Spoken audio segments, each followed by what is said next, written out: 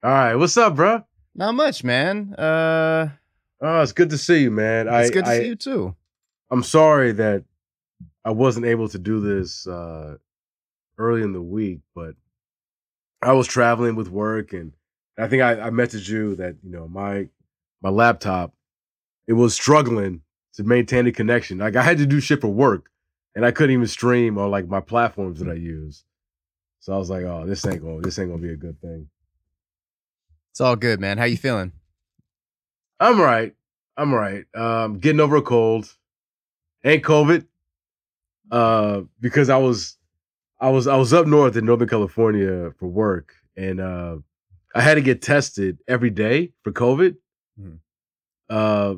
To even get access to the mocap studio. So I passed all those. It was just like the last couple of days I was there, I started feeling like sniffles and stuff. Mm-hmm. And then it kind of got kind of bad, but it's just a cold. I'm good. Nice. Yeah. Nice. That's good to hear, man. Yeah, I'm doing all right. I'm like covered in mosquito bites on my legs, and then the ankle biters, dude. That's a thing. I know it's yeah. I had him. I had him too. But like something bit me on my arm, like 2 nights ago. Can you see it's all red? I just see all that beautiful line work with your tattoo on that right arm. It's like that's gorgeous, man. Oh, thank you, man. Thank you. Yeah, something bit me on my arm, so I went to this record release party last night for this band, Fey Tooth. They're like a doom metal band, and you said a doom metal band? Yeah, Doom is like the video game, or no, Doom no, is no, just no. Doom and gloom. It's like a subgenre of metal that's like heavy and slow. Oh, okay. And so they had a record release party. I went to that, and when I left, I bug bombed my bedroom and Grayson's bedroom. So hopefully won't get bit. It feels like a spider bite. Oh shit, that's the worst. So it was outside.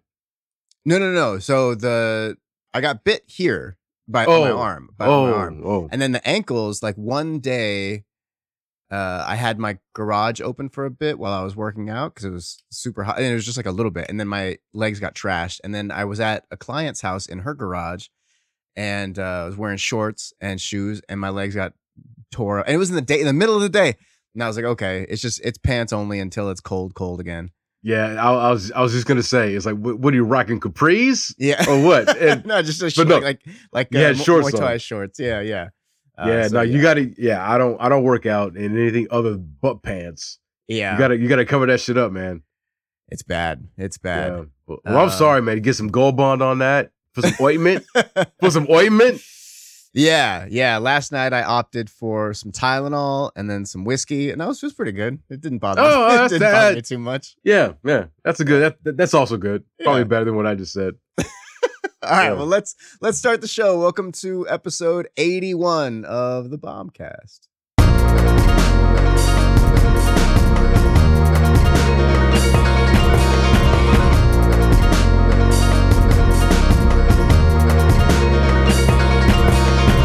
Injects Korean baby foreskins in her face. It is oppressive. Yeah. You should be freaking the fuck out. That movie's not dumb at all. Bite your tongue. That is a tour de force. How dare you? Don't just whip it out. Don't whip it out. We recording? West Side? Yes, sir. I love that, bro. Man, you are the best producer of any podcast. Oh shit! Ever. I'll take it. Thank you, man. Yeah. You're fucking amazing, Graham. I appreciate that, but I love you too, man. I love you too. Oh shit.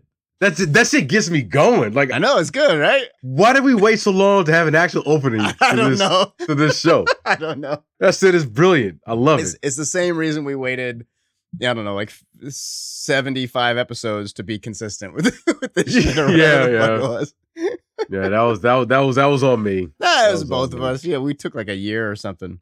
Yeah. But yeah, I enjoyed doing a solo podcast last week, but it's not as fun, man. It's really not as fun.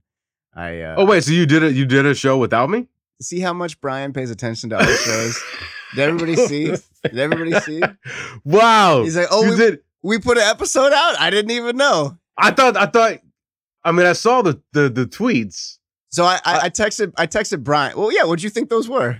I thought you were just kind of like re-uploading an old one. Yeah. No, not re-uploading an old one, but basically just saying, "Oh yeah, by the way, if you didn't check out this one, check out this episode." I did do that with Barbarian because that came out on HBO, so I re-promoted. It's on HBO already? Yeah. Oh shit, for real? Yeah, so I re-promoted the whatever Barbarian episode 77, I think. Yeah. But then I had texted you about like, hey, we should, if one of us can't make it, let's just do a solo show. Whoever is available. And then I didn't hear from you for a week, so I'm like, fuck it, I'm just gonna do it. I'm just gonna do it. If he gets mad, then we'll deal with that later. But fuck it. No, I'm not mad at all. Wow, okay, yeah, I missed that. Yeah. But yeah, I don't know. I get weird when I travel, especially when I get sick when I travel. Whereas I just kind of silo in. Yeah. Where I'm like, let me just. And again, I think it's more. It had more to do with my cold than anything else, because I was worried that maybe I had COVID or whatever, but because I'm working with other talents and stuff. But I basically would finish up my day, get to my hotel, check emails for work for a little bit, and then I was like straight to bed, taking meds and just basically just trying to sleep this shit out and hopefully get past whatever I had. Oh man, I'm sorry. It's all good, man. I feel like an asshole now. This guy can you believe him? Everybody. Yeah. My bad. No, but I'm glad. Well, I'm glad then that you did a show. So you did it by yourself. I did. And what did Graham talk about to himself? What did Graham talk about to himself? I talked about this Hulu show called The Patient with Michael Scott. I hear good things about that show. I really loved it. I loved it. I spoiled from beginning to end the entire series. It's really good. Okay. And then I talked about Kanye for a little bit, that jackass. And then I talked about Clerks 3. Oh, okay. So I did see that tweet about Clerks 3. Uh-huh. And I saw it. I'm like, I never saw Clerks 3. I mean, I know you did. Yeah. And this is why, like, when I decided to do it, sorry. I knew that, like, I knew you hadn't seen The Patient yet. And even though I told you a bunch of times to watch Clerks 3, I knew for a fact you hadn't watched it yet. So I was like, okay, well, it's easy to talk about this stuff because B hadn't seen it. So it's like, I'm not taking away that side of the conversation anyway. So I just did it. Yeah. Okay. But Clerks 3, it's got a ton of problems, like, with like some weird dialogue. And I talk about it in the episode, but like ultimately, it's really beautiful, like really, really beautiful and sad. And, yeah. I've only read a couple reviews of Clerks 3, but the one consistent thread of all the reviews that I read was that it definitely hits you emotionally where you didn't really expect it. Yeah. Especially for that franchise, for that movie. And I get that. And honestly, like I that actually made me more excited to watch it, knowing that there was like substance, heavy emotional stakes. Yeah. Because they don't and again, I haven't seen the movie, but from everything I've read, like they lean into the fact that it's like, yes, you are grown men who are basically still stuck in your station from where you were, when you were in your 20s or whatever. Yeah. And it's like things change. Like we get older. It's like the evolution of growth, you love. And I do know that Rosario Dawson, she dies. Mm.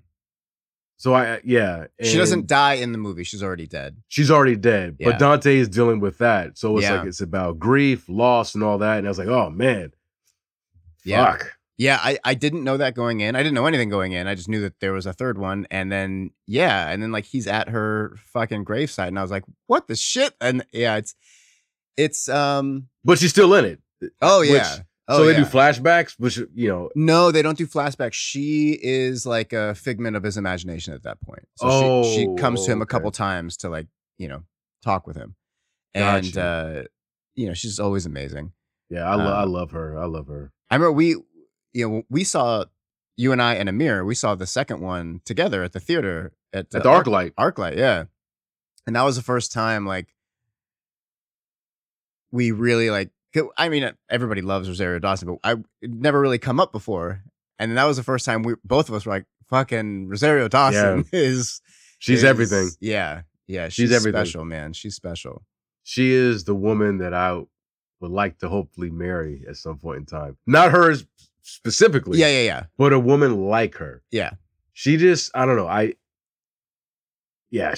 I'm a big stan of Rosario Dawson. She's amazing. Yeah, I just rewatched all of the Comic Book Men series on Amazon, and that Kevin Smith.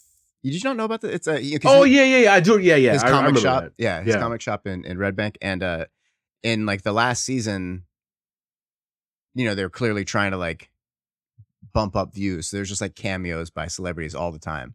Like he's going through his Rolodex. Like, okay, who do I know? Affleck, probably no shit. Like seriously, no shit. It's like fucking Rev Run comes in, and then what's his name? Lou Ferrigno, and then Method Man, and then there's just like Adam West. There's like all these people. Oh shit. Yeah. But like one of the last episodes, Rosario Dawson comes in, and she kicks it with him for a minute, and even there, just like fucking around at a comic book shop. I'm like, oh, and she's nerdy too. Like, what? Yeah, the fuck, I know. Man? I mean, I know she's nerdy just by the fact that she was dating that fucking that one comedian, Andre, whoever the fuck. Oh, right. Did she date Eric Andre? Eric Andre, yeah. They dated for a while. Didn't last because she likes comics nerdy shit to a point. Yeah, like I'm her type. I had the fine line of being a nerd with this shit, but I'm still cool. You know what I mean? Sure. I think Eric Andre, he's got more in his bank account than me. Obviously. He's cool though too. He's a jazz. Yeah, he's all right. He's a jazz musician, and have you ever watched his show, Eric Andre show? No. It's amazing. But I've seen him and stuff, and I don't dislike him. I think he's funny as hell. Yeah. But in competition, I get it. Right, exactly. Yeah. But his show, the Eric Andre show, is outstanding. Is that on Comedy Central? I believe so. Okay. It's insane. Like you've never seen interviews like this. It's really insane. But super funny, like hilariously funny and weird. All right, so it's not a sketch show. No. It's like him interviewing people? Yeah, he brings celebrities in and basically just tortures them. Like they have no idea what's going to happen. And there was like this one episode with I forgot. I don't know her name. Some girl from like the OC or whatever that old show was. Some blonde girl. And while he's talking to her, he like, you don't see it, but like what he actually did was like put oatmeal in his mouth. You don't see it happen. So you just think that he vomits on the desk, and then he starts eating it up in front of her. And she's like freaking, and he'll like release rats or snakes in the studio, or like have people come by and tase themselves. But holy shit, it's wild as fuck. Okay. All right. It's so funny, dude. So funny. He's had, crazy rappers on there like get furious and try to fight him. It's very funny. All right. Well, now that he's not dating Rosario, maybe I'll give it. You don't feel so give it bitter. A watch. I don't feel so bitter. Yeah. I'll give it a watch. My mom did recently. She did that Dope Sick, that show on Hulu. Yeah. My mom did that, and she was with Rosario a lot, and she said she's wonderful. Yeah. That just makes her even more nice to attractive. know. Yeah. So yeah, she's in it. But yeah, dude, it's a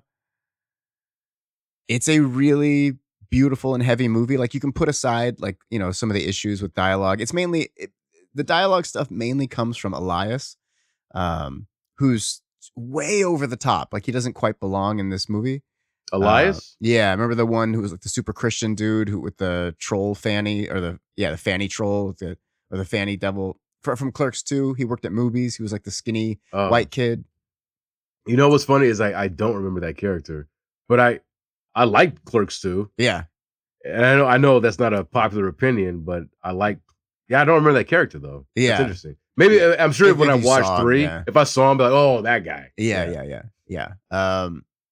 But yeah, I talk about it a lot in the episode, how I feel kind of like some of the stuff he did in this movie, like the oddball jokes. You know how like the movie is closer to Clerks 1 and Chasing Amy, like in tone and writing. But he also included like the goofy slapstick stuff of Jay and Silent Bob, that movie, Strikes Back. And it's like, it works in that movie because that's all that movie is. It's just a slapstick comedy, but it doesn't work in this movie because it's a serious movie with comedy. So it feels a little disjointed. And what I felt like is that it was almost like he was doing it to like undercut the seriousness. Like, well, I'm not taking it too seriously, so if you don't like it, it's not. You know, it felt like a little bit insecure to put like kind of like nonsense jokes in a movie like that. Okay, so you're saying that he kind of felt the need to, I gotta comedy this up because we're getting too serious, that type of thing. Kind of, and because I don't know, because like Clerks is super funny and it's serious. Chasing Amy is super funny and it's serious. But it felt like because he gets a lot of shit for his movies. Like he gets shit on a lot. Yeah, which I don't really understand. I don't either. I'm a big fan of Kevin Smith. Like I just am. Like I'm a fan of his movies. I'm a fan of the guy. I think he comes across as just almost like one of us. Yeah. A guy that's just a fan of genre shit, and he made these movies. I mean, I don't like all the movies that he's done, but I mean, that's every director that I like. It's like, yeah, you're gonna make some movies that I dig on, and some that I don't. Yeah. But especially when it comes to this universe, the View Askew universe with Clerks, Mallrats. What's the one they did with the Angels and Demons? Dogma. I love Dogma. Yeah, it's great. Like Dog was one of my favorites that he's ever done. It's fantastic. Yeah. Chasing Amy. I love Chasing Amy outside of how it ends. Yeah. But all right, I get it. So for me, it's like I'm a big Kevin Smith guy. Mm-hmm. I just am. Mm-hmm. And I know that a lot of the things that, at least when critics will review his movies, the things that they pick apart as negatives, are things that I'm like, no, I actually like that. Right. You know, and I like his dialogue. I like his writing. Me too. And I know that it's stylized to a point, but it's every time I watch one of his movies, especially in that View Askew universe, you know, where he's got all these characters that are coming back, there's just that familiarity. Yeah. And that ease of like, these people know each other. Yeah. And I think the strength of that propels it for me into something above, you know, maybe it could have been written better, but everything that the characters say and how they behave, for me, just comes across as authentic to those guys. I agree, man. I totally agree. I love it.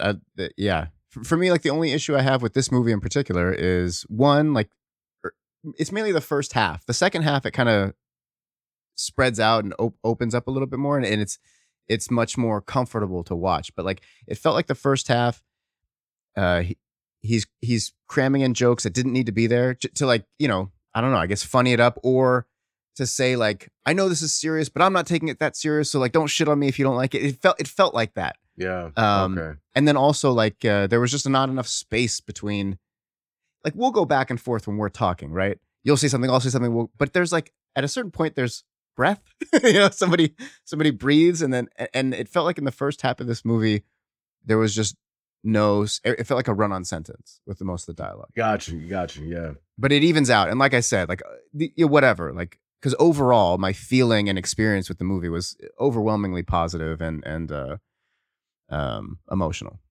All right. Well, shit. I mean, I rented Trick or Treat, but that was only $3. I don't know how much it's going to cost me to rent this Clerks 3. If it's $20, it might be a while until I see it. Yeah. So you watched Trick or Treat? I did. What'd you think? All right. So again, it's me, right? $3. So everybody knows, like, this is a movie that came out in 2007. I have always heard about it. Trick or Treat. It's got, you know, a character that me too. Yeah. I'd see it's like this little dude with a sack on his head and an orange little jumpsuit with a lollipop. And I just never watched it. And then I finally watched it, and I really enjoyed it. And I reached out to B, and he checked it out too. Yeah. So I rented it. $3, like you said. It's like Amazon $3. I'm like, all right, cool, $3, whatever. Like I am wont to do, I ended up falling asleep. I was just gonna say about halfway through. Actually, more than halfway through, but I ended up falling asleep only because I started watching it. I'm 43 years old. I can't stay up that late anymore. I just fell asleep. It was not an indictment on the movie. I was just tired. Yeah. So so when you rent stuff on Amazon, like you've got 48 hours. So I'm like, okay, I still got it. So I started watching it again. I picked up where I left off. I got close to the end, fell asleep again. And I was like, fuck. And then I lost the rental. But last night, when I was at home, convalescing with my cold, they had Trick or Treat on AMC. Really? It's meant to be. It's meant to be. So I'm like, score. So I finished it, mostly. Okay. But I feel I saw enough. I mean, it was like, because when I'm watching on Sling, and you can tell it's like this much left in the movie. Yeah. So I saw it. I'm gonna claim that I saw the whole thing, and like you, like this is a movie that I recently had, because I knew about this movie when it first came out. Mm. At least the imagery of that one character you were talking about with the sack on his head. Yeah. Like I kept seeing that, and recently, like last year and a half, like people were talking about how great this movie is and how it came out and nobody really gave it its props. And it's an anthology about, the Halloween season. And I really fucking enjoyed this movie. It's so good, right? It's so good. and so when I went in knowing that it's an anthology, I was expecting a certain thing. Yeah. Because I generally like anthologies. I like movies or shows where it's like, yes, here's like the general kind of theme. It's a treehouse of horror. Right. And we're going to divvy it up. Yeah. Here's this story. Here's that story, whatever. This movie, this might be the first anthology that I've seen where there is no break. Yeah. It just goes. Yeah. And like the stories are all separate. I'm using air quotes. They're all separate, but the through line narrative never changes. Like, it's just like, as if somebody was just filming a thing. And here's this person's story. Here's this person's story. And all like you see the connective tissue. Yeah, because it's all happening in the same town. The same town. Night at the same time. And and then they intersect. And I agree. It's so fucking fun. I was going to say, this was one of the most fun Halloween movies that I've seen. And I totally get how it's become like how it's gained in popularity over the years. Yeah. Because they don't make movies like this. I can't think of I'm gonna mention one thing that just came out that is the only thing I can compare it to. But yeah, it is a perfect formula for a horror movie. Yeah. And yeah, you're right. It's so rarely done. But it's, at least with this movie, outstanding. Yeah. It's outstanding. I mean, it's super gory and weird, and you can't really predict what's going to happen. And it's great. It's just great. Yeah, it was super fun time. Actors that you may not know. I think probably the biggest actor in it was Anna Paquin. Yeah. It was like, was it pre-True Blood or pre-X-Men? No, it's not pre-X-Men. It's after. Yeah, X-Men. not pre. Oh yeah, because I think the movie came out in like 2007. I think. Well, I thought I think it was 2007. Oh shit. Okay. Yeah. I thought it was 2012. Maybe.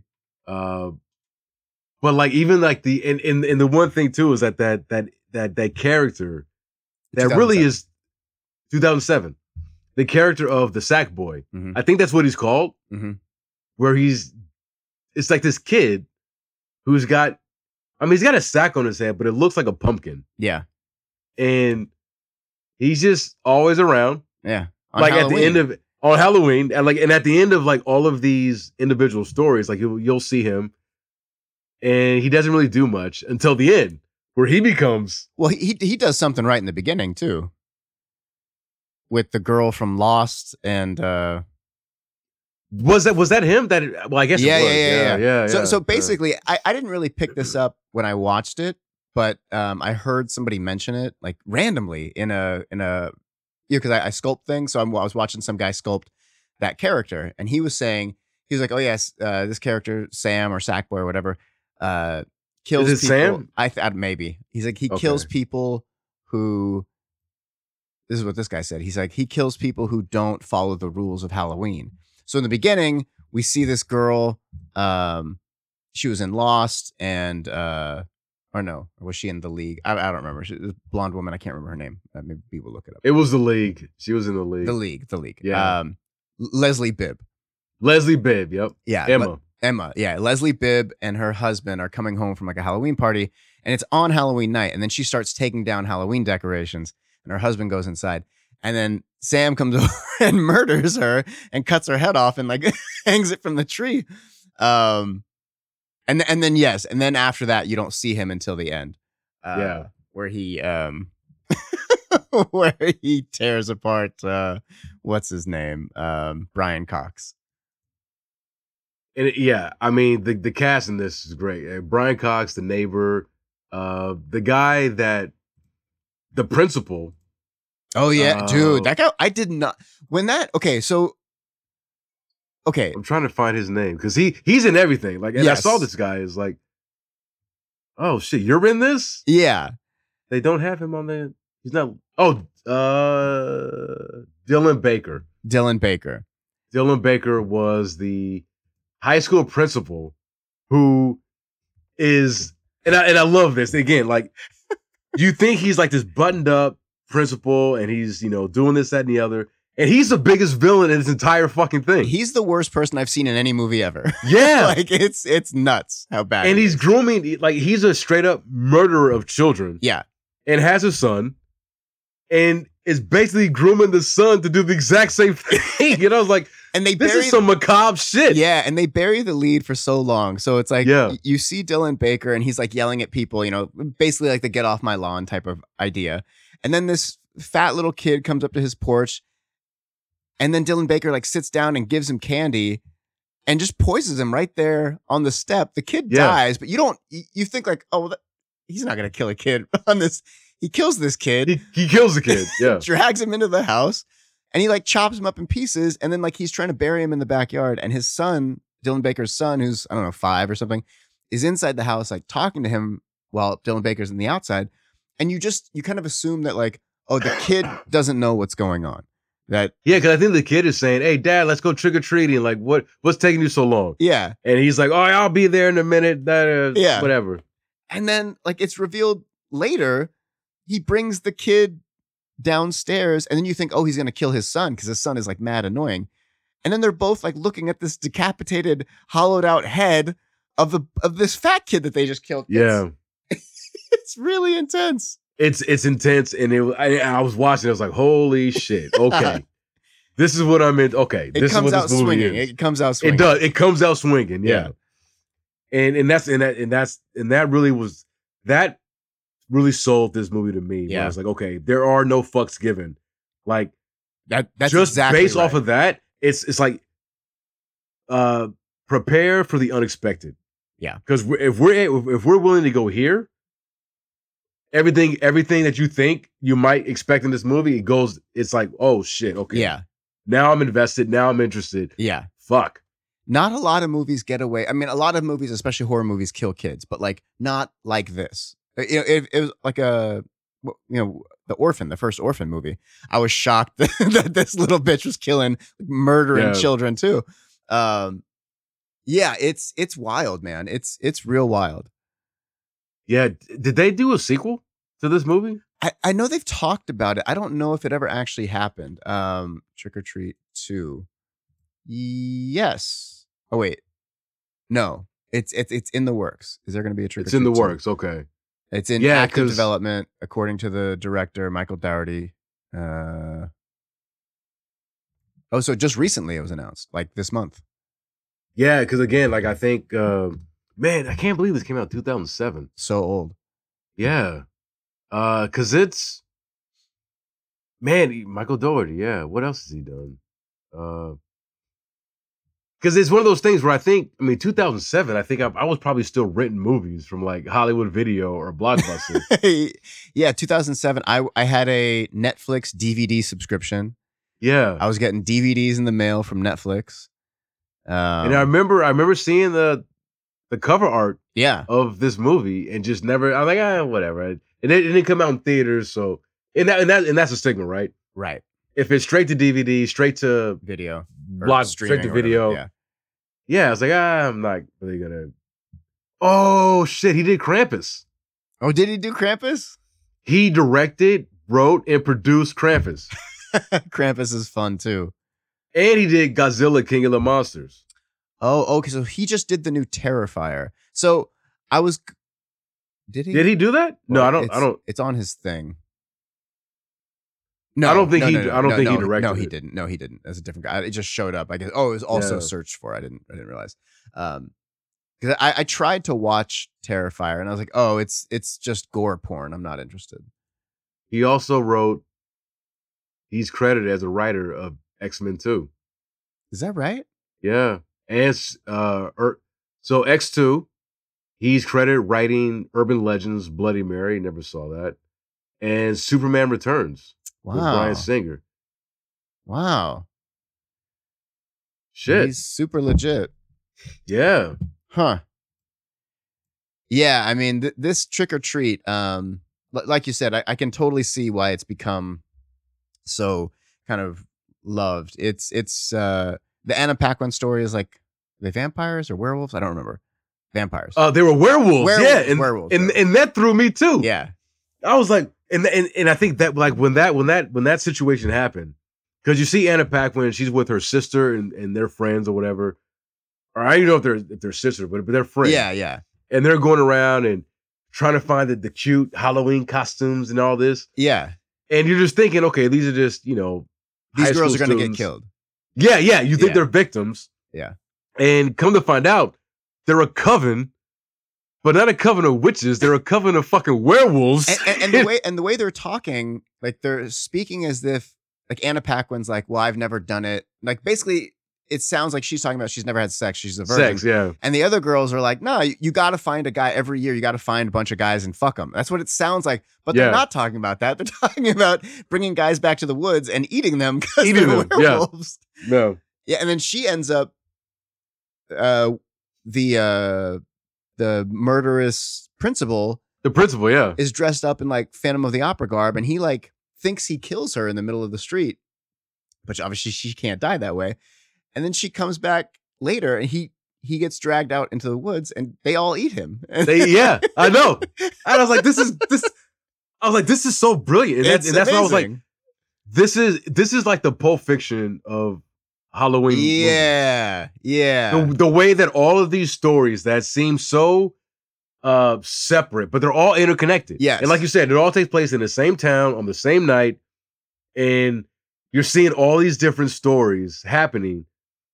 But at the end of it, it's like that connective tissue is all the way through. Yes. Yes. And with Sackboy, because he shows up at the end. And I love this too. So this is what I saw last night, which I didn't see when I rented it. So Sackboy is attacking Brian Cox, the neighbor of the principal who's murdering children. Right. And he starts attacking Brian Cox. I'm like, oh shit. I just thought maybe Sackboy was just going to be like this character that's in the shadows, like you see him, but then he goes.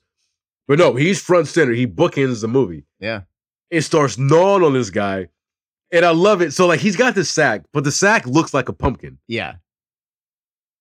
The sack is ripped off of his head. And it's a pumpkin. It's like a decayed pumpkin head. Yeah. And I was like, this is fucking amazing. Yeah.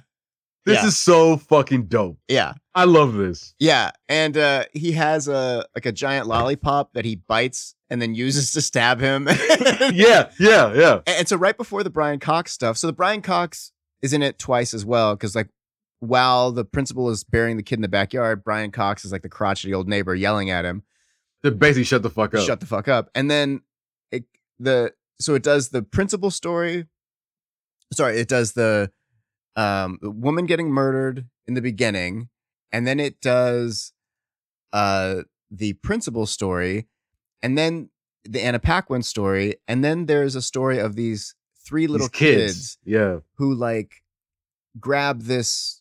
I forget, was she autistic or I don't remember. like maybe just socially awkward. Yeah. Girl, and they bring her out to this spot like on the edge of a cliff and like down this ravine, and they're telling her the story about this bus driver that like the parents didn't want to deal with their kids anymore, so they paid this school bus driver to drive them off a cliff and drown them all in this bus. And then here's the lake where they're dead, and this girl starts freaking out. And then the kids had planned this elaborate thing where they're going to scare the girl, and they pretend to be these dead kids chasing her, and she freaks out. And then actual dead kids come out of this lake and kill all those kids. And then that awkward girl is like, yeah, fuck you guys, I'm out. Like, she lets it happen. Yeah, she's like, yeah, good. Well, yeah, not that she lets it happen, but she basically just like, all right, well, I'm not helping you. Fuck y'all, I'm not helping you. Yeah. And that is the other time where we see Sackboy. Right. And he kind of just observing. Yeah. And he's just like walking by, it's like, oh, you're here. Okay, bye. Yeah. Yeah, he's observing it and lets her go, and she takes up the like this like a freight elevator kind of thing. Like a freight elevator, like they use in like mine shafts. Yeah. There you go. And so she basically just zips up and leaves them kids to their fate. And I was like, man, cold as ice. Cold as ice. But hey, to her credit, I'm like, hey, I don't begrudge her at all. No, like, they really like freaked her out, and she almost died. Like she fell or something like that. Yeah. And then so when go ahead. Oh no, I was just gonna say, and that again, like that's why this movie really resonated with me, because I mean, look, I didn't know what I was expecting going in. Yeah. Stakes, man. Yeah. Stakes. Yeah. Mean everything. Like from the very start of this movie, you realize that okay, shit's real. Yeah. Like people are gonna die, and you saw that from the very first situation with the chick from the league. Death's gonna happen. And so you're like, okay, this is some legit shit. When kids are ever involved, when it comes to anything horror, and the director, the writers are willing to let them die too, and as shitty as they were, I'm like, cool, whatever. But it's like, holy shit. Like this movie is going for gusto. Yeah. And in a lot of horror movies, they will kind of pump the brakes and be like, oh, we can't get that violent with it or this, that, and the other. This movie could give a fuck about that. It's like, no, this is trick or treat, bitch. Yeah. Gully shit's gonna happen whether you can drive a vehicle or you can't. Yeah. Like if you're a shitty person, this is what's gonna befall you. You're gonna get it. Yeah. And you're gonna get it. So many movies, horror or not, so many movies like pussyfoot around whatever's happening. And then like that's what, like shows like whatever, I could never really watch it, but like Sopranos or a Game of Thrones or whatever, that like, oh fuck, like it's real, like they're not pulling any punches, like they'll just do whatever they want. That's why they're always so impressive and why people freak out. And this movie, now obviously it's not like some Game of Thrones shit, like as far as your investment in the characters, but just like you said, there's no qualms about doing whatever they want for the story. Like, no, we want to kill these little kids. So that's what we're going to do. That's what we're going to do. Yeah. And it keeps you on your toes, because once you establish those stakes in the movie that you're watching, it's like, holy shit, anybody can get it. Yeah. And at that point, you're like super invested. Yeah. And it's not even like that this movie has like, and again, I really love anthologies. Like there's no protagonist you're following throughout this whole thing. I love, books, movies, TV, where it's like, just give me a world. Yes. Just present a world and these things are happening. And like in this anthology, it's like you can root for people. And there are good people in each story, but it's not like it's about them. Right. It's just they're in the situation. Like the thing with them shitty kids who are trying to scare this girl who's like new to town or socially awkward, whatever. You're instantly on her side. Yes. Because they instantly frame these other kids as being dicks. Even though there was one boy that was there who was somewhat empathetic for her. But even he got it. And I loved it because you were still consequences, dog. You were still part of this whole thing. You had to change your heart at the end. And even she was like, no, you're done. Yeah. She closed the shutters like, no, I'm going up. You're staying down. Have fun with that. So then are you still recording? Just make sure. Yep. All right. Hello? Yep. Am I recording? Are we recording? It's recording. So then it cuts to Brian Cox again. And I don't remember why the little pumpkin dude went there. Yeah, me neither. I was kind of in and out. I took some meds, so I was like... But essentially, he's being terrorized, running around the house. And then it bookends because now the end of the movie is actually the beginning of the movie. So now we're seeing what happened after the old man went back inside after yelling at the principal. So he's getting fucked up. And ultimately, like, he gets away. I don't remember why the Sam or Sackboy or whatever stops, but he does stop. He leaves. No, because he gets shot in the fucking head. Oh, that's right. He shoots him and he got a shotgun. He shoots him in the head. That's right. That's and right. his little pumpkin skull goes kerplat. That's right. So then you think, okay, it's over. Sackboy's out. And then the doorbell rings. Brian Cox's house. He opens it, and we find out because we see a picture.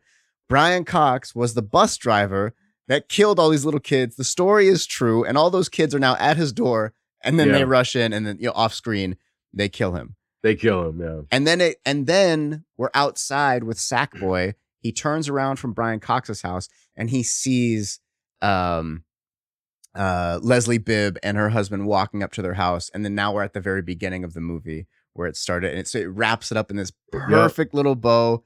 It's so damn satisfying. It's so good. Yeah, it's so good. Like this is one of the best Halloween movies that I've seen. Agreed. That's not called Halloween. Yeah. It's just, I think it's a perfect movie for the season. And like, for me, honestly, like, I don't give a fuck about Halloween as a day. But it is fun. And I have been going through my deep dive and just watching the horror shit, because it's Halloween. This is like the best, man. Like, I think it encapsulates everything that I think people like about, if you're super into Halloween, like that day and dressing up and trick or treating and all, whatever the fuck. This movie, Trick or Treat, is the GOAT of Halloween films. Yeah. I think. Yeah, it's fun and exciting and gory and not scary like a thriller is scary, but just scary and thinking like, oh shit, that principal murdered that little boy. That's scary. Goddamn, is it good? It's really good. The only thing I just the other day went through. There's a new series on Netflix called The Cabinet of Curiosities. Okay. Guillermo del Toro presents. And it's very much like Twilight Zone-y, where like, Rod Serling would introduce before the story, or there was another show like that too. Yeah, there is. So there was Twilight Zone, and then there's Alfred Hitchcock, and then there was another one. Yeah, fuck. What was it called? What I'm talking about, though. My stepdad used to love that show. Something Edge or I can't remember. But where somebody would introduce, and it's an anthology where someone would introduce a premise, and then you'd see the story about that premise, and it would all be horror themed. So this show,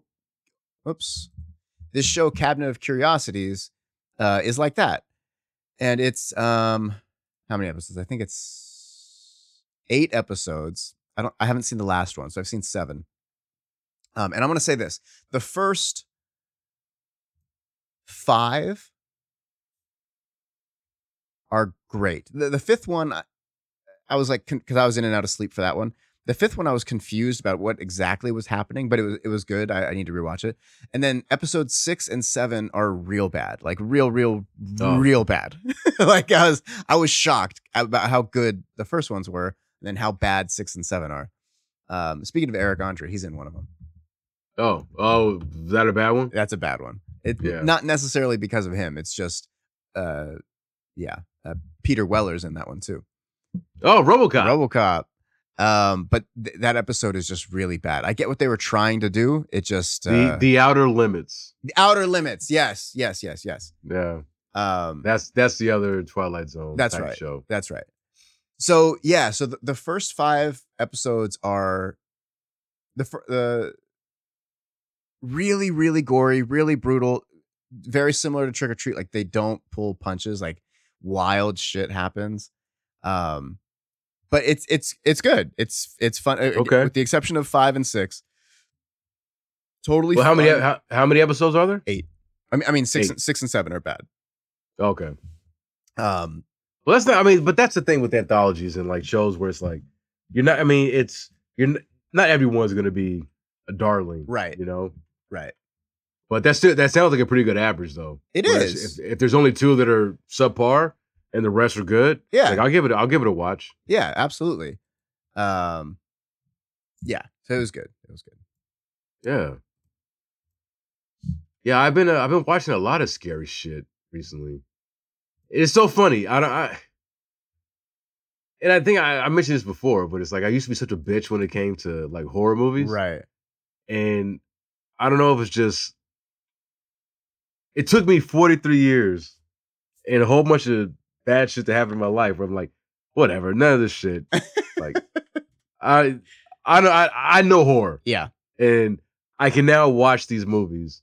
And I can still be, it still gets me like, oh man, that's some freaky shit. Yeah. But I'm at a point where I can actually watch these movies and enjoy them. Wow. And I like it. Yeah, it's great. It's cool. Like I'm enjoying watching these horror movies. Have you gone as far as like Hereditary and stuff like that? No, not yet, not yet. But I want to see Hereditary. That is legitimately one of the scariest movies ever. It's really, really terrifying, and it doesn't seem that scary. It is. To me. It is, and like deeply fucked up. So for me, The Exorcist Uh-huh. is still Mount Rushmore of scary movies for me. Okay. But I say that not having seen it with my new lens. Yeah. But and I know Hereditary. Like I know the reviews are people love that movie. Toni Collette is the greatest actor of our generation, hands down. She, not just in that, in everything she's in. She is. She gets a lot of respect, but like not nearly enough. She's a fucking monster. No, she. No, I agree. I think she's. She's arguably the greatest female actor working today. But why you got to qualify it like that? Well, no, because just to put them in different lanes, like because there's a guy. Well, I mean, I guess I don't have to, but to your point, I'm just echoing your point. Like I think she is extremely. I don't think she's undervalued with like her peers. Yeah, because I think everybody who knows television, movies, like anything she is in, I think her contemporaries would say like, yes, of course, Toni Collette is the knees bees, or the bee's knees. But when it comes to when it comes to mainstream recognition, I think she lacks that because she should be a bigger star than what she is, in my opinion. Because I agree with you. I think everything she does. She puts her complete, like 100% into every role that she is in. Mm-hmm. And it doesn't matter. Like I've seen her be great in television. I've seen her be great in movies. Yeah. Her range is fucking incredible. Yeah. I mean, I saw her in movies and stuff before. But when I saw her in that show she had on Showtime. Where she had was it the 100 Faces of Terror? Yeah. Where she had to play this woman with multiple personality, syndrome. She was so fucking good at that. Like, she's an actor that she totally melts into the performance. Yeah. And I mean, I'm a huge fan of Toni Collette. Anything she's in, I give it a look. I'm like, all right. Well, she's in it, so I know she's gonna be good. Totally. Yeah, I think. I mean, all the way back to like Sixth Sense, and she was in Knives Out, which is great. She's great. Was she in Sixth Sense? She's the mom. Oh, see, I never saw that movie. So, are you serious? You've never seen it? Yeah, no. I think we talked about me not having seen really Sixth Sense only because I the reveal was spoiled to me. It's I get that way early on. Yeah. And so I never felt the need to go and see it, but I didn't know she was a mom. So she's the mom of the boy. She's the mom of Haley Joel Osment. Yeah, it's even though you know the reveal, obviously that takes away like the mind blowing. Like everybody in the theater was like, "What the fuck?" It takes that away, but it's a really, really, really good movie. Yeah, I hear that. I'll see it at some point. Yeah, it's just because I kind of feel the entire movie was built upon that reveal. Yeah, and that knowing it going in is now I'm just gonna be watching it thinking, okay, this sure. It does stand on its own well though. Like I've rewatched it, obviously knowing the twist, and it holds up great. You know what else is a fun movie? Like you're talking about fun horror movies. It was from like the 70s. It's called I always want to say Tower. Trilogy of Terror. It's a Trilogy of Terror anthology as well. And I don't want to say anything about it. You should watch it. Okay. It's very fun. Well, here's the next question. Like, where can I watch it? Oh, that is a good question. It's okay. I'm Googling. I think it's on Sling. Yeah, it's on Sling. It's on Sling? Okay. Yeah, it's on Sling. But Trilogy of Terror. Terror. All right. Oh, there's sequels to it. I never saw the second one because that came out like way later. Yeah, 1975. The first one, yeah. The first one, yeah. Yeah, it's great. Yeah, I'll check it out. Yeah, super. Yeah, super it was good. an ABC thing. It came on ABC originally. Oh, that I didn't know. Okay. Yeah. Yeah, it's. Man, I miss those old school movies of the week. I know. You know, like on ABC and everything. Is like you know what I miss the most is just because there was obviously so much less content when we were kids. So it's like everybody could experience something together. Like you kind of get it now with like, you know, obviously a lot of shows release weekly. So it's like, yes, we can all kind of talk about Game of Thrones, but there's 10 shows going on at the same time. Yeah. So you just don't get that same everybody is enraptured by one thing feeling. Yeah. I loved that so much. I really miss that. Yeah, so do I. It's like the only time we get that now is like you said, of like it's gotta be it's like a big tentpole thing like Game of Thrones, House of the Dragon, or Better Call Saul. Right. Where it's like these are but they're so but now it's like they're sprinkles on a thing. Yeah. Where it's like they're so rare. And now you can poll like 30 people and not everybody is going to be watching the same shows. No, like when we were a kid, everybody watched the same shows because there were 5 shows. It's like they had no options. This is what you can watch. Yeah, there were no other options. It was like you're either watching this or you're not. Yeah, but now it's like you say to someone, "Oh my god, have you seen this show?" And they're like, "No." But have you seen this show? And you're like, "No, no." Well, have you seen this show? No. What about this show? No. This show? No. Yeah, it's just like my recommendations on Netflix show me this and they're great, and yours show me something I've never even heard of. Never even heard of. Yeah. No. I still haven't even watched the last episode of Game of Thrones, the finale. Oh, you haven't? No, okay, so I keep forgetting. I didn't when I was away last week because what was it? It was the finale was on the day that I flew out to San Francisco, and because I have my laptop. But like my credentials for HBO Max that Amir's giving me that I'm using. Thank you, Amir. Love you, bro. I didn't have them saved on my laptop, so I couldn't watch it. And it wasn't on my phone either. So I'm like, fuck. So I'll just wait. And thankfully it didn't get spoiled for me. So when I flew home on Friday, I watched it Friday night. And it was good. Okay. And that's all I'll say. It was good. And check it out. Okay. You know, it's good, and it's one of these things where it's like my hesitation of wanting to get involved in the show, which we talked about, being snake bitten from how Game of Thrones ended, and I was not excited to get back into this world.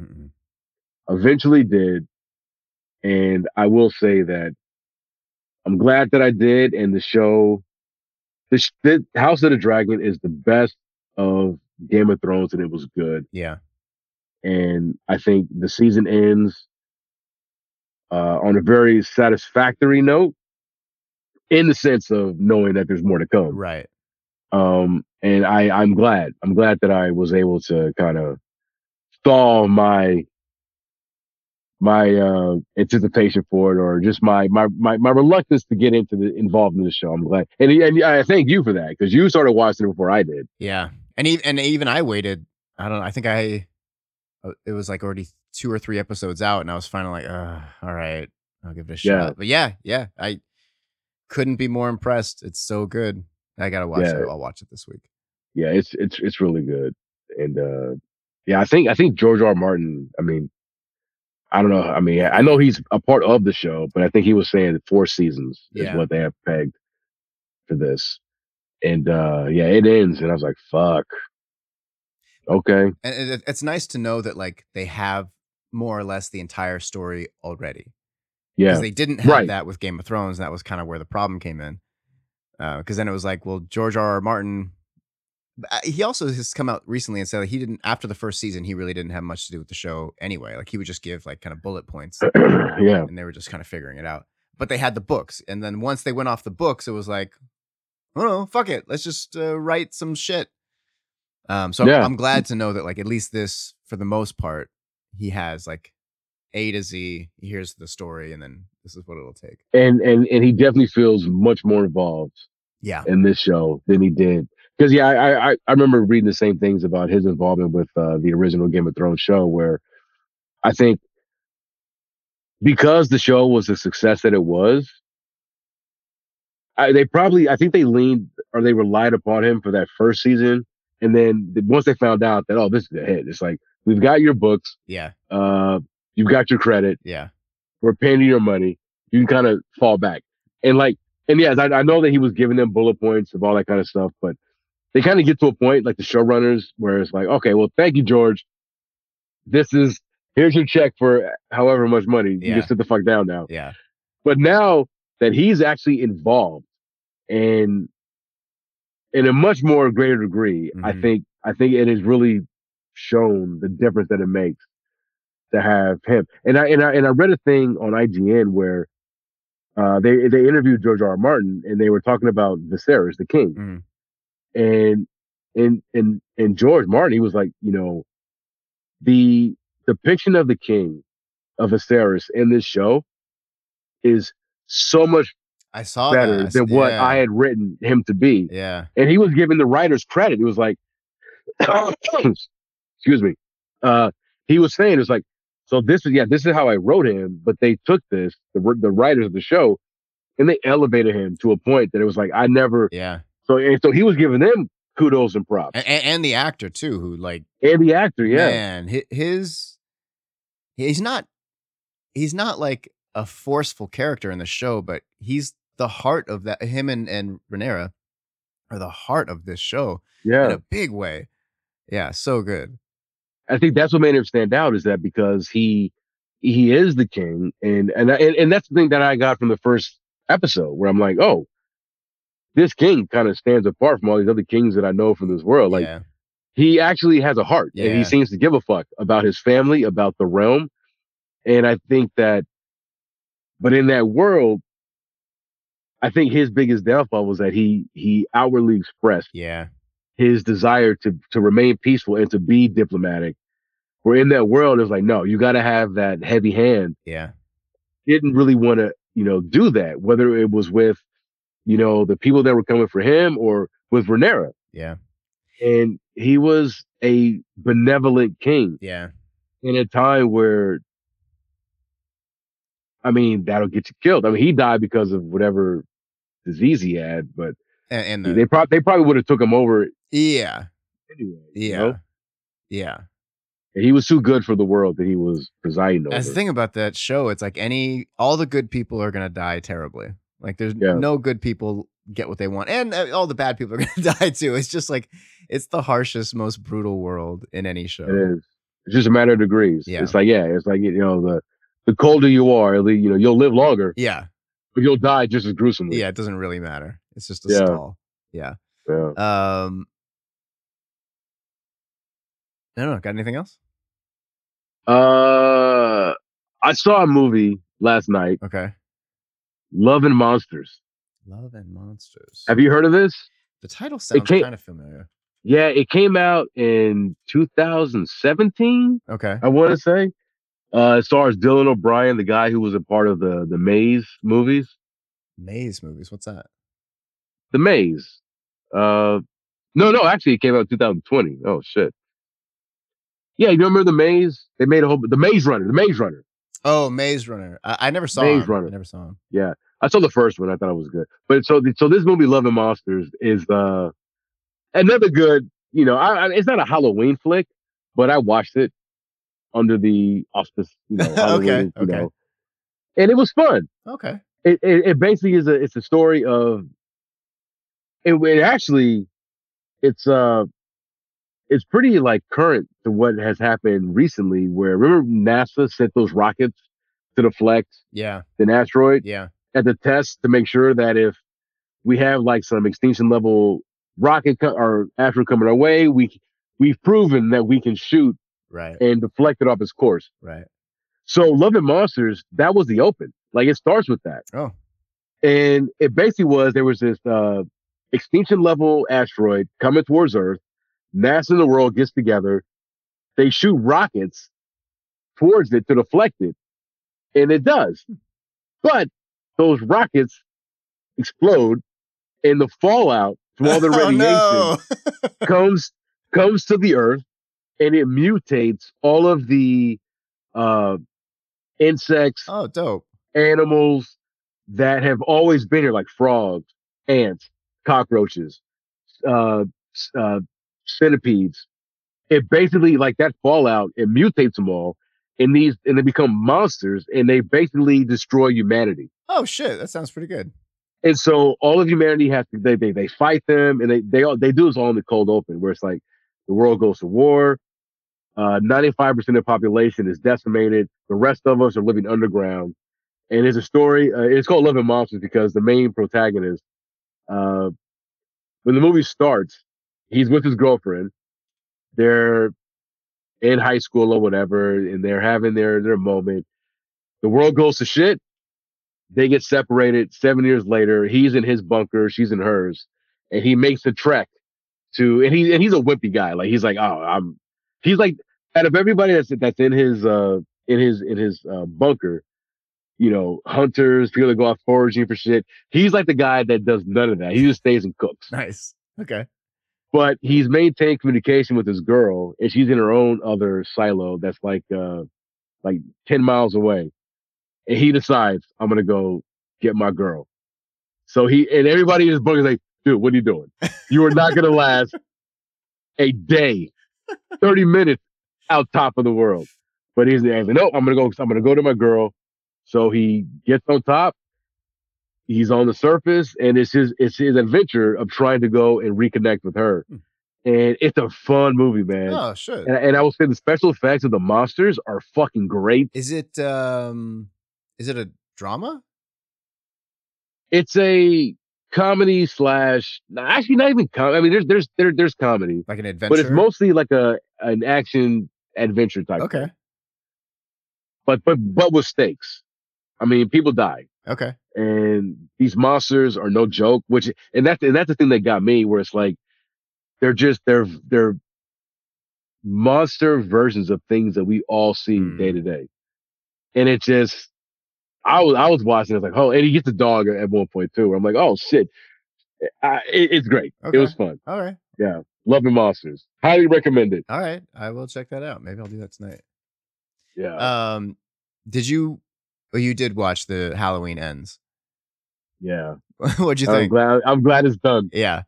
The best thing about Halloween Ends is that it ended. You know what's funny? It's not a great movie, but I actually didn't hate it. Well, no, I didn't hate it either. But I hated Halloween Kills. Exactly. Hated that movie. It's so bad. It's so bad. Yeah. Halloween Ends is not a good movie, but it's a shit ton better than Halloween Kills. Comparatively, I was like, this is Shawshank Redemption. Like, this is crazy good in comparison. But yeah, on its own, the only actual problem I have with Halloween Ends, I have two problems. Most of Jamie Lee Curtis's dialogue is weird and clunky.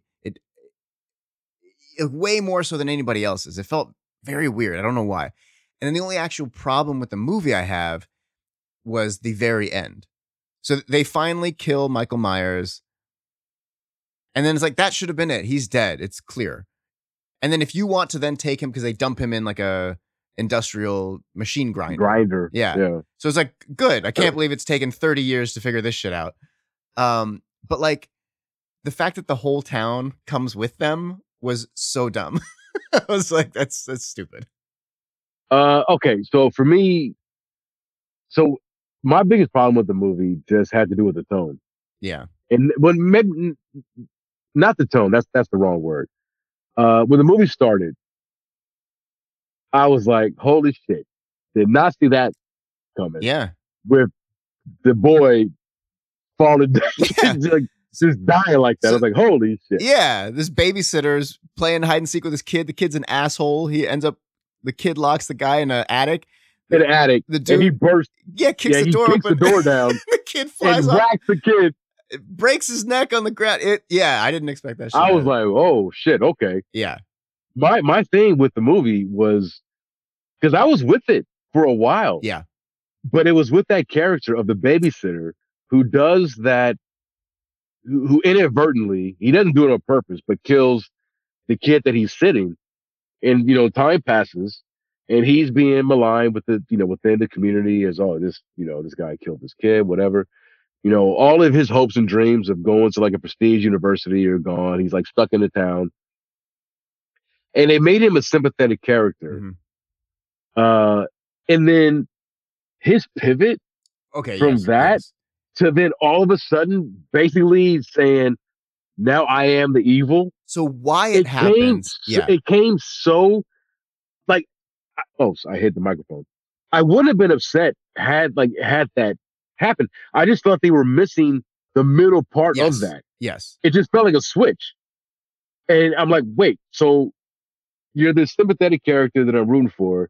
And now all of a sudden, and I give them credit. I never thought that I would see any movie, whether it be horror or whatever, that would make band geeks bullies. Yeah. Yeah. And I was like, okay, this is so ridiculous. I love it. Yeah. So the other actual problem a legit problem I have with the movie was that turn, because they show it happen, but it makes it zero sense. So essentially, this dude's like a pariah in this town. He won't just leave. Like, why would you stay in this fucking town? But he won't leave. So what is it? So this guy won't leave this town, and at a certain point, he's getting bullied by these fucking this band members, ragtag group of people that don't belong. There's a jock and some band geeks, and you're like, why are they even? But they're all band geeks. They're all band geeks. Yeah. Oh, are they all band geeks? They're all part of the band. But they're bullies in the way, comically, where in Sleepaway Camp, where it's like, why are they so terrible? Yeah, they're awful. These people are horrible. What the fuck? So they're terrorizing this babysitter guy. Who accidentally murdered a kid. It's like, it's not his fault. It's fucked up. It wasn't his fault. And there's this weird thing in the town where everybody believes that Michael Myers is real because they've seen it, but then some people still don't believe it. But it's this shit was just on the news, it's on the news, a couple years ago. This is not. It's not a fairy tale. Everybody at this point in this series, everybody's seen this guy, seen him. So why is there still discrepancy about I don't know if it's real or not? That was very dumb. But the dude, he gets thrown off a bridge, this babysitter, and you're like, okay. And he finds himself under this bridge, and there's a tunnel, a sewage passageway, and he goes in, and obviously there's a homeless guy outside being like, don't go in there. Yeah. But he goes in, and then Michael Myers is living there. And part of me was like, that's kind of cool. We've never seen where Michael Myers comes out of, where he comes from.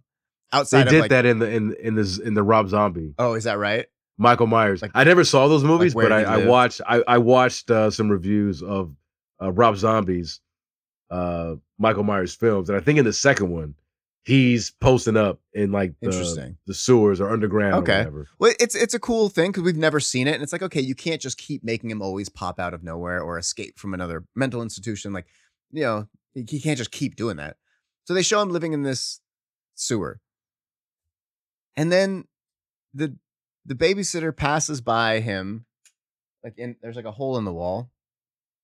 And then Michael Myers just like grabs him by the throat, and it's like he's gonna kill him, but then he can see into his mind apparently, and you're like, no. You know what it was? Yeah, because he saw that he had killed. You somebody. killed a babysitter too. Exactly. I killed a babysitter. You killed a babysitter. You killed a baby. Yeah, a kid. Let's be bros. And that's what it was. That's how it came across. And I'm like, why can he see into his mind? Yeah, I know. What the fuck is this?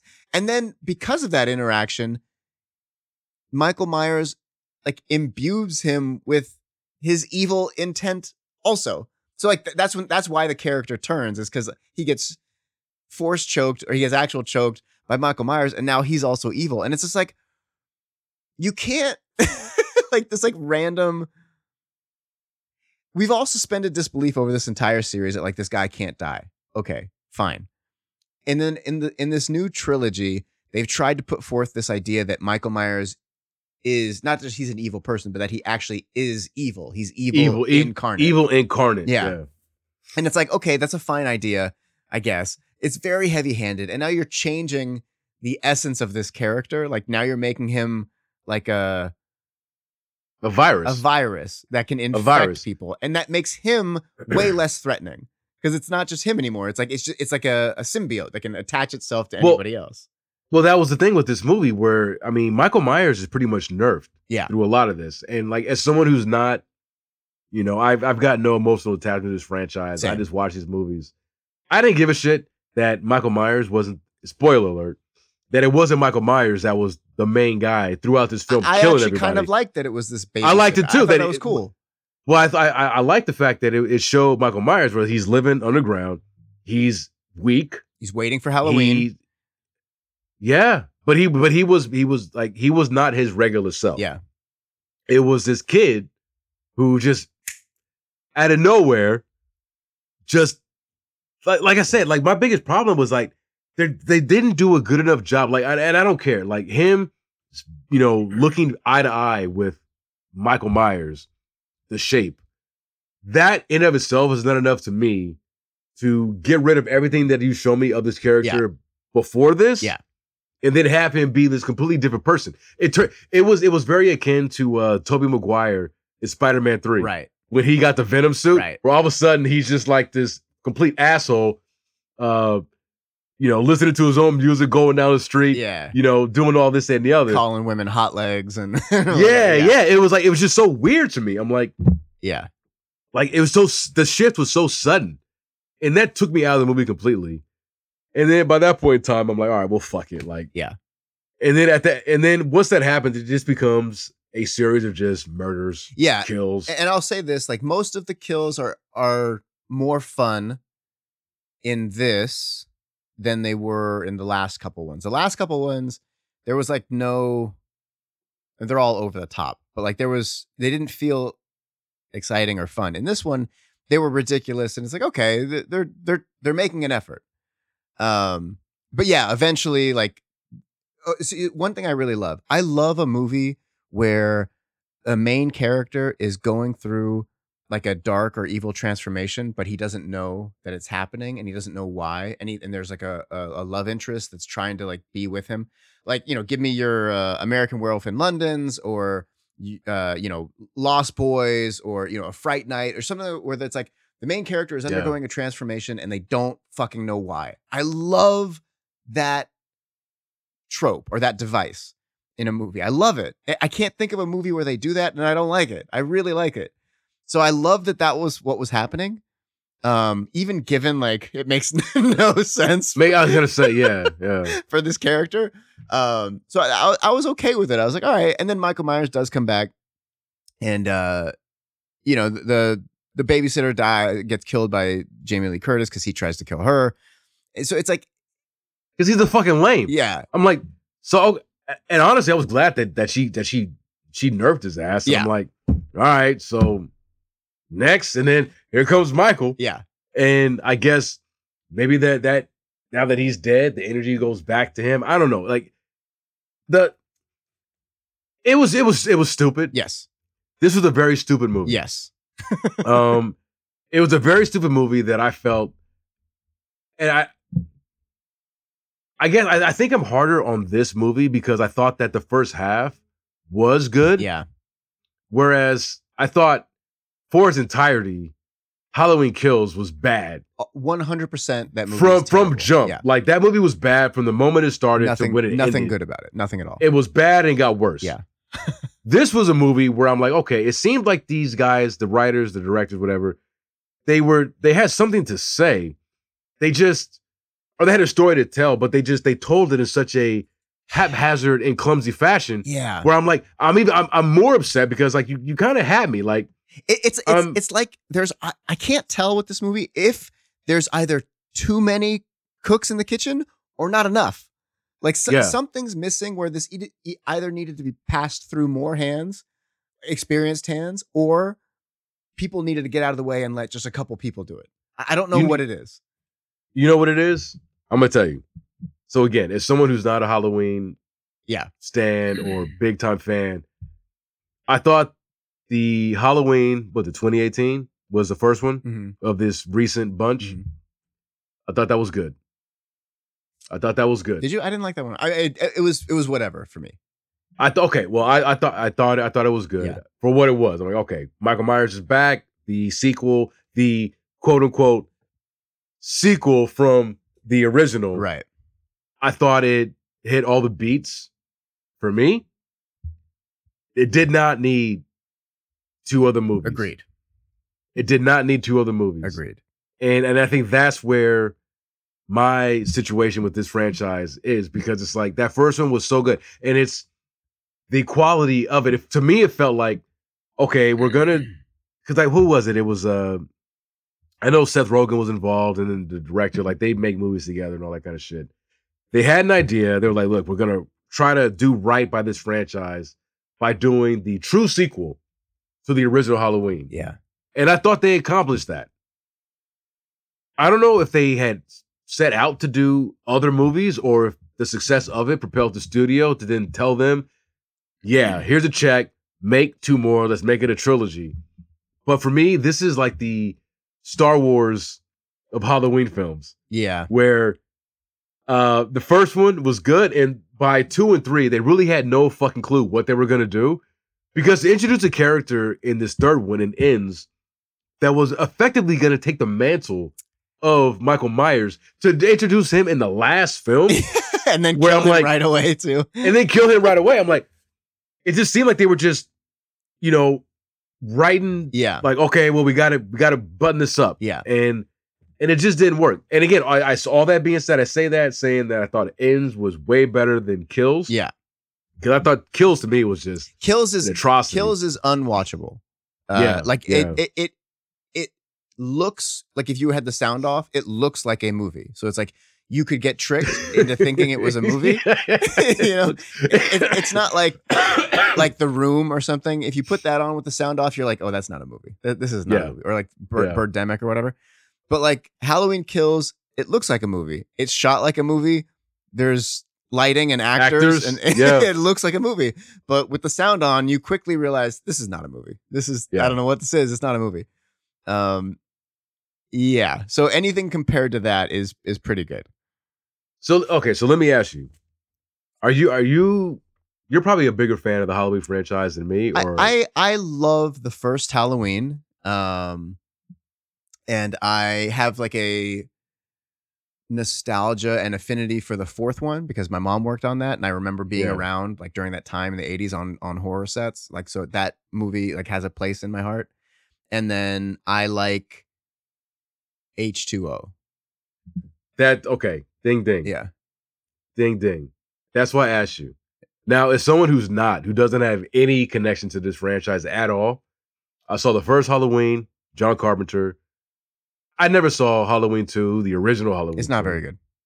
I never saw Halloween 3, never saw Season of Witch, even though here that's good. No, it's not. Right, Michael Myers isn't even in that. I know, but people, it's kind of taking a life on its own. Like, people like that because it's an anthology. I don't know why. It's not good. Having got and reinvested in this franchise with these recent movies, and even before the 2018 came out, like I saw H2O. Yeah. Before I saw the rebooted Halloween 2018. For the first time. I remember when it came out, never saw it. Yeah. That movie's fucking great. Yeah. How H2O is wonderful. Like, why isn't, like, for as far as I'm concerned, like, Seth Rogen and Evan, whoever the fuck who directed this movie, like, they wanted their Halloween to be the sequel to the original. Right. In my opinion, Halloween H2O is a much closer sequel to the original in every regard, and it's a better movie. Yes. I think that is 100%. I think Halloween H2O is the best Halloween sequel that they've ever done. Yeah. And I just rewatched it last night because, again, it was on AMC. They're doing the whole Halloween October movies. Yeah, Halloween thing. And that movie is good. It's great. Yeah, it's great. And it has a satisfying ending. Yeah, Little Man Tate dies. Little Man Tate. You remember that movie, the chess movie? With Jodie Foster and the little boy? Yeah. Okay. The one in the movie who fucks all the time. That's Little Man Tate. Is that Little Man Tate? Yeah, it's Little Man Oh, Tate. shit. Yeah. Oh, wow. Yeah.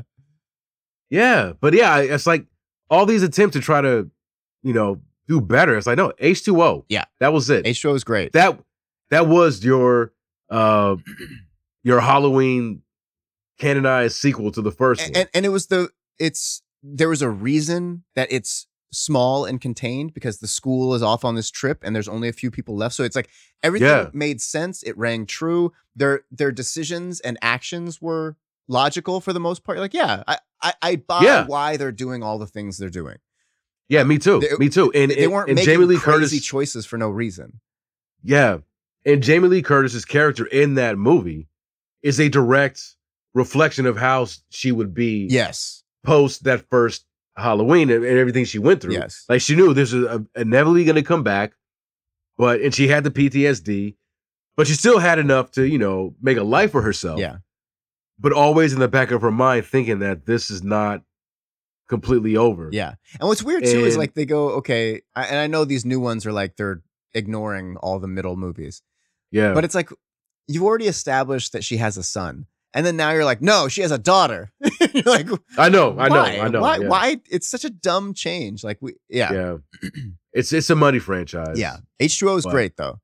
H2O, yeah. If anybody who's listening has not seen that movie, it's good. Yeah. It's good. And it's tight. It doesn't overstay its welcome. Yeah. And like you said, the setup, it just makes sense. Makes sense. It just makes sense. Yeah. And I thought I really dig that movie. And I liked it the first time I saw it. I like it even more having seen it again after having seen Halloween Ends. Yeah. And you know what?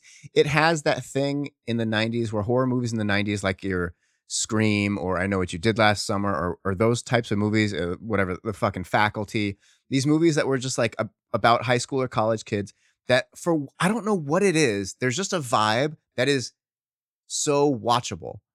Yeah. Or like even outside of horror, like, all like the 90s were huge for like college and high school movies, like your Road Trips or Can't Hardly Wait, like these types of movies with kids who were like in their 30s, but like kids, yeah, no, these 30-year-old kids, kids, yeah. But like, there's something about the pacing and the aesthetic, I don't know, that is just insanely watchable over and over. You can just put these movies on and feel like, and maybe it's because like that was our time, like 90s era. Well, but I think there's probably some nostalgia there. But to your point, though, when you talk about the movies themselves, like there's an economy of time. Yeah, like these movies back then, they weren't 90 minutes. Trying to have everything is 90 minutes. Let's get this shit done.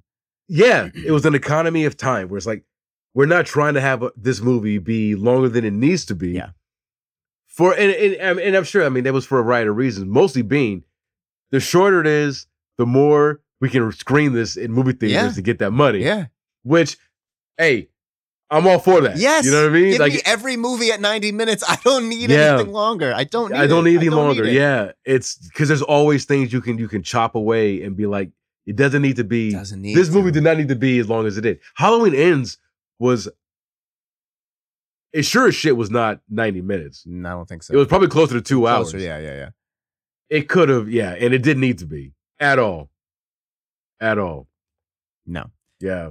Economy of time. It's like, and story. It's like, what's the most bang for our buck? Yeah. I was talking to my boy yesterday, and he was telling me he watched the last Bond movie with the Daniel Craig one. And he was like, it's 3 hours. And I'm like, why the fuck would a James Bond movie be 3 hours? I mean, some of the old ones are long too. And even then I'm like, I don't give a shit about James Bond anyway. But like, this is a story about a guy who is going to go on a mission. He's going to get a girl. He's going to get beat up. He's going to get betrayed. And then he's going to win in the end. Like 100% of the time, that's the story. What is 3 hours about that? Yeah, I know. What are we doing for 3 hours? This isn't Schindler's List where you're trying to like convey something really heady and emotional and deep. It's fucking James Bond. Like, it's James Bond. What are we doing here? What are we doing? Was that really that long? Holy That's what he shit. said. I haven't seen the last James Bond. 3 hours. Yeah. Jeez. I'm never gonna watch it. I saw Solace, Winter of Solace. That was the last one I saw, which was like 3 Bonds ago. And I'm not. No, more than that. Yeah. That was more than 3 Bonds. That's ago. how little I care, B. It doesn't interest me at all. I don't give a fuck about James Bond. Hey, you know what's funny is that asshole too. You know what's funny? I like James Bond, but you know what's funny about that movie? The fact that the last one you saw was Quantum of Solace. I love that movie. Do you? And people hate it. Like it's people regard it as like Daniel Craig's worst Bond movie. I stand on the other side. I love that movie. I didn't love or hate it. I didn't care. You know what the actual thing that bothered me about that movie? And I felt that there was too much action. I needed more dialogue. I was like, how come there isn't more dialogue? Like, they should talk more in this movie. Yeah, like, I think Daniel Craig is a very good Bond, and I like that the Casino Royale. The character itself, and maybe I'm attaching some sort of emotional thing about the people who are like James Bond tend to be like boomers, and maybe that's like a thing. Maybe it's like because I attach Bond to like old obnoxious boomer men that maybe that turns me off or something like that. I don't know. I don't care about like a suave guy, and I like that Daniel Craig is less suave. I don't care about the character. Well, yeah, me too. Like that, I think that's like I'm no hardcore Bond guy. Yeah. And what you just said, like the Bonds that I'm a fan of are, I like Daniel Craig as Bond. Not all the movies he's been in as Bond, but I think he does a good job because he's got some edge to him. Yes. And I loved oh shit, not Pierce Brosnan, but the guy Timothy Dalton. Like I love Timothy Dalton. You're a Timothy Dalton. I'm guy. a Timothy That's Dalton right. guy. That's He's right. my guy. That's right. License to Kill is like to this day for me the best Bond movie. I love that shit. I love Timothy Dalton. He only did 2. I like both of his movies, but License to Kill was his last, and that was the best one. Yeah. But I think even those old Bond movies, they're long too. I think they're all 2 hours plus. They're about 2 hours, yeah. Yeah. And that's what, like, I remember as a kid watching them feeling like, this is too long. This is too long. they all Bond movies sag pretty hard in the middle.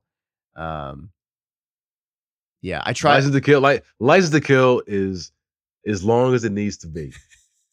That's it. Grayson, for everybody listen, my son, last month or something like that, we talked about it on here, but like I showed him Temple of Doom, Indiana Jones and the Temple of Doom. And it blew his mind. He watches it every week. He loves it. It's his favorite movie now. It's his favorite all-time movie. Indiana Jones is his favorite character. And I'm like, yeah, dude, I fucking get it. And I showed him Raiders of the Lost Ark, and he was like, it's okay. He's like, it's good, but and rightfully so, I get it. Like, Raiders is technically a better movie, but it's not nearly as fun as Temple of Doom. Temple of Doom, you know what? Start to finish is go, go, go, go, go, fun, fun, fun. It's fun, action, fun. action. Yeah. It's a ride. It's a ride. Nonstop. Yeah. And, Raiders has like a ton of dialogue and setup. And for a kid, that's not appealing at all. I felt the same way when I was watching them as a kid. But like for me, it's going to change. It's going to change. Because I was like that too. Yeah, of course. I was like that too. Of course. And the older I got and revisiting those movies, you start to realize like, oh no, Raiders. Of course. is the one. Raiders is a perfect movie. It's perfect. Yeah. And then, the other day I tried to show him Last Crusade. But Last Crusade is more akin to Raiders. It's a ton of setup, even though there's a lot of talking, a lot of adventure, like more quote adventure stuff happens in Last Crusade than in Raiders, but there's like a lot of talk about texts and knights, and it's just, and he was just like, I don't.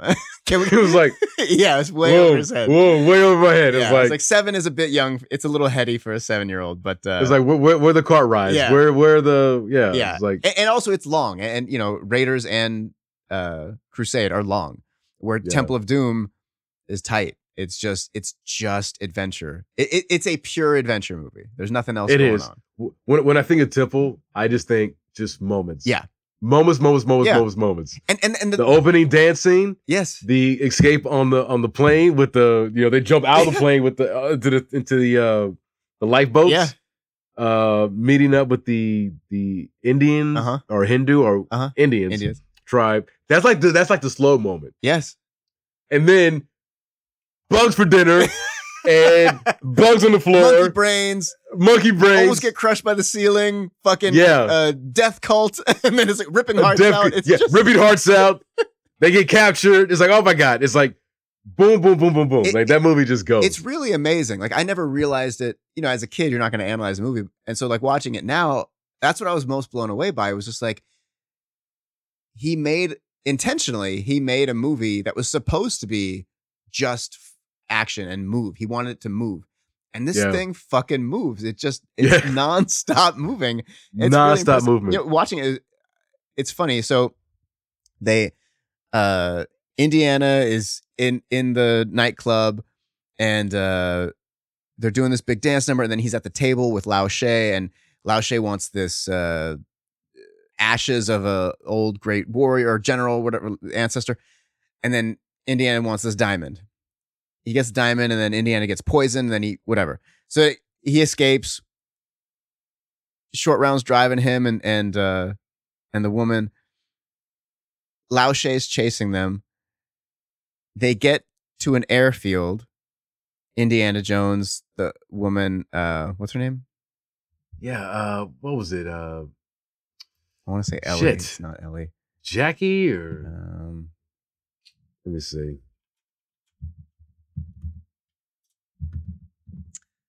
Willie, played by Kate Capshaw. So Steven Spielberg's wife. Is that right? Yeah. Oh, I think they met on this. The one that he divorced a few years ago. No. I think they're still together. No. Steven Spielberg got divorced, I think. Oh, did he? I think so. Oh. Yeah. Not that matters for this story, but they get out. Indiana Jones jumps in this airplane. And there's a Dan Aykroyd cameo, a weird, out of place Dan Aykroyd cameo. And then Lao She like stops. And he's been trying to kill Indiana Jones. He stops. Indiana gets on the plane and he's like, "Nice try, Lao She." And he closes the door. And then on the plane, it says, Lao She, like it's his plane. Lao She, yeah. And then they take off, and then Indiana Jones, Short Round, and Willie all fall asleep, and then the two pilots take parachutes and they jump out of the plane. I love that too, and they sneakily do it. It's like some vaudevillian type shit. They're sneaking, tiptoeing around, like let's open up the door. We're gonna jump out of the plane now. and it's this like super roundabout way to kill these guys, but it's like it was his plane. They could have just not taken off. The pilots could have turned around and shot them in the face, but instead Lao She was like, no. Let's put into action this very elaborate plan. You're going to fly and you're going to actually crash my plane, but you guys are going to jump out. It was just... But it makes sense because he wants it off of his... off of their land, out of China. Because he was trying to kill him. He poisoned him. He can make it look like an accident. He poisoned him in the nightclub. That is true. And they were shooting at them in the streets. Like, that is true. So there's no secret or subtlety here. So I'd never noticed it as a kid, but watching it now, I'm like, why the fuck did he let the plane take off? Like, why do this crazy thing?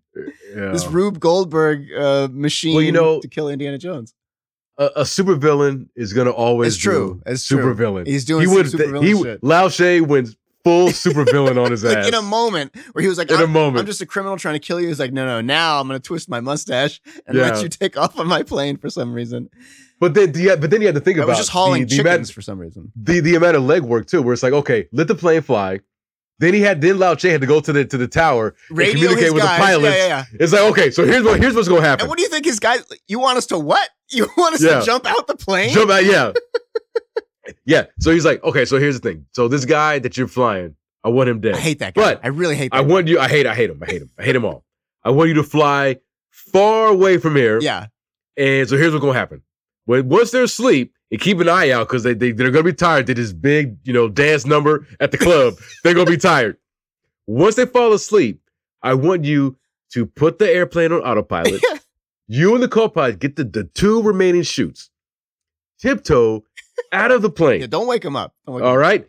And they're like, oh, but boss, I've never done that before. It's like, it's okay. Yeah. You'll get I'll pay you double. You'll be fine. You'll be fine. And it's like, oh, okay, boss. Okay, yeah. Do you want me to just shoot them in the head right now and come back? Exactly. It's like, no. Or what if that's too messy? What if we just throw them out of the plane and then deliver these chickens where we were supposed to where they gotta go? Oh man, that's the director's cut I want to see. Yes. I want to see that whole interaction with how he. Yeah.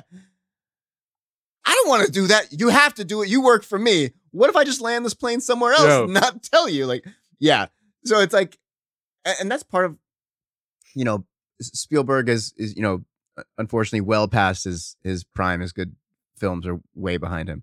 But like, that's the type of shit when you're watching a Spielberg film and you're like, this guy is so good. Yeah. You don't even give a shit. Don't care. It doesn't matter at all. You just don't fucking care because goddamn, this is a great movie.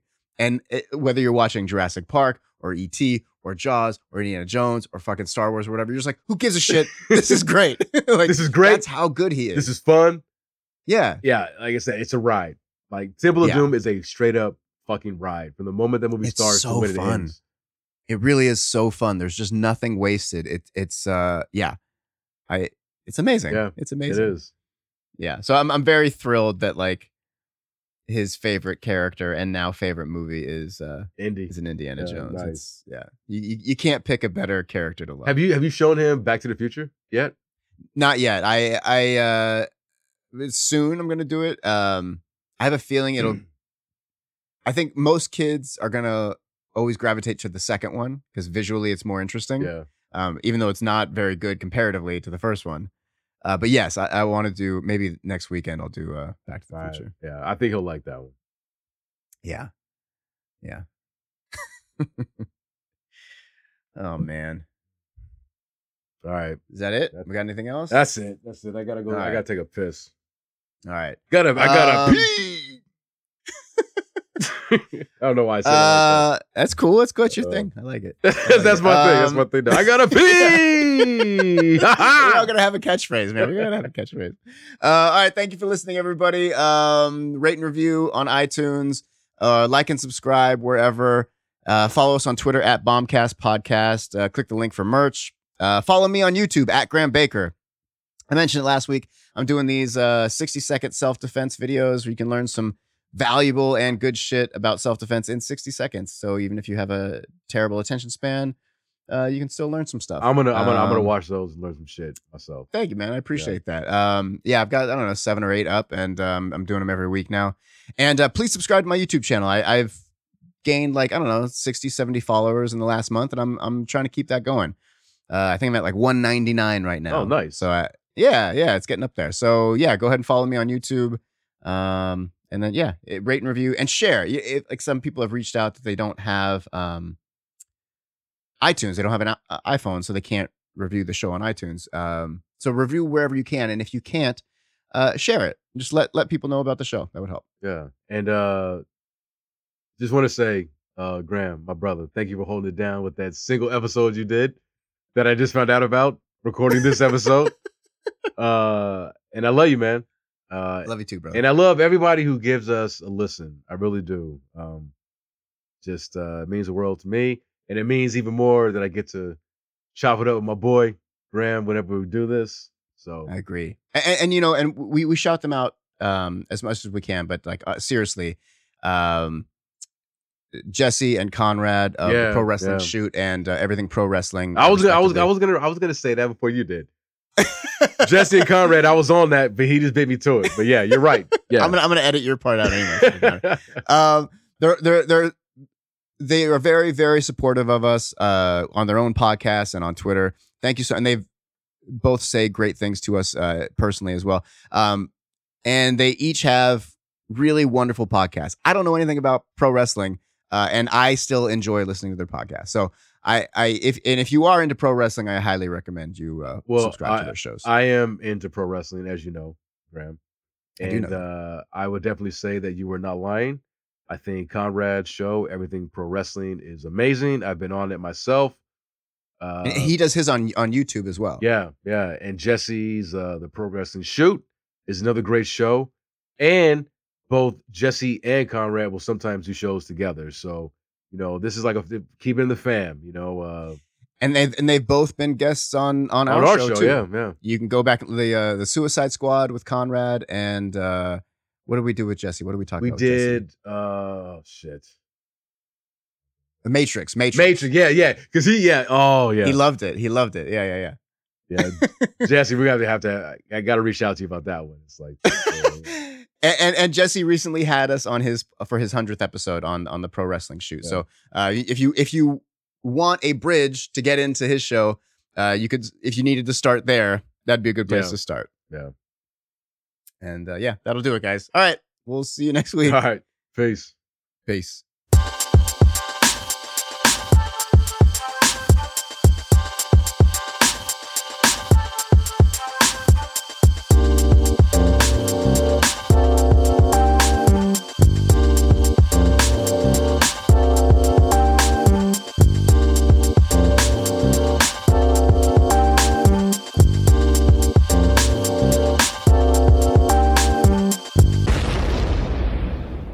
The Bombcast.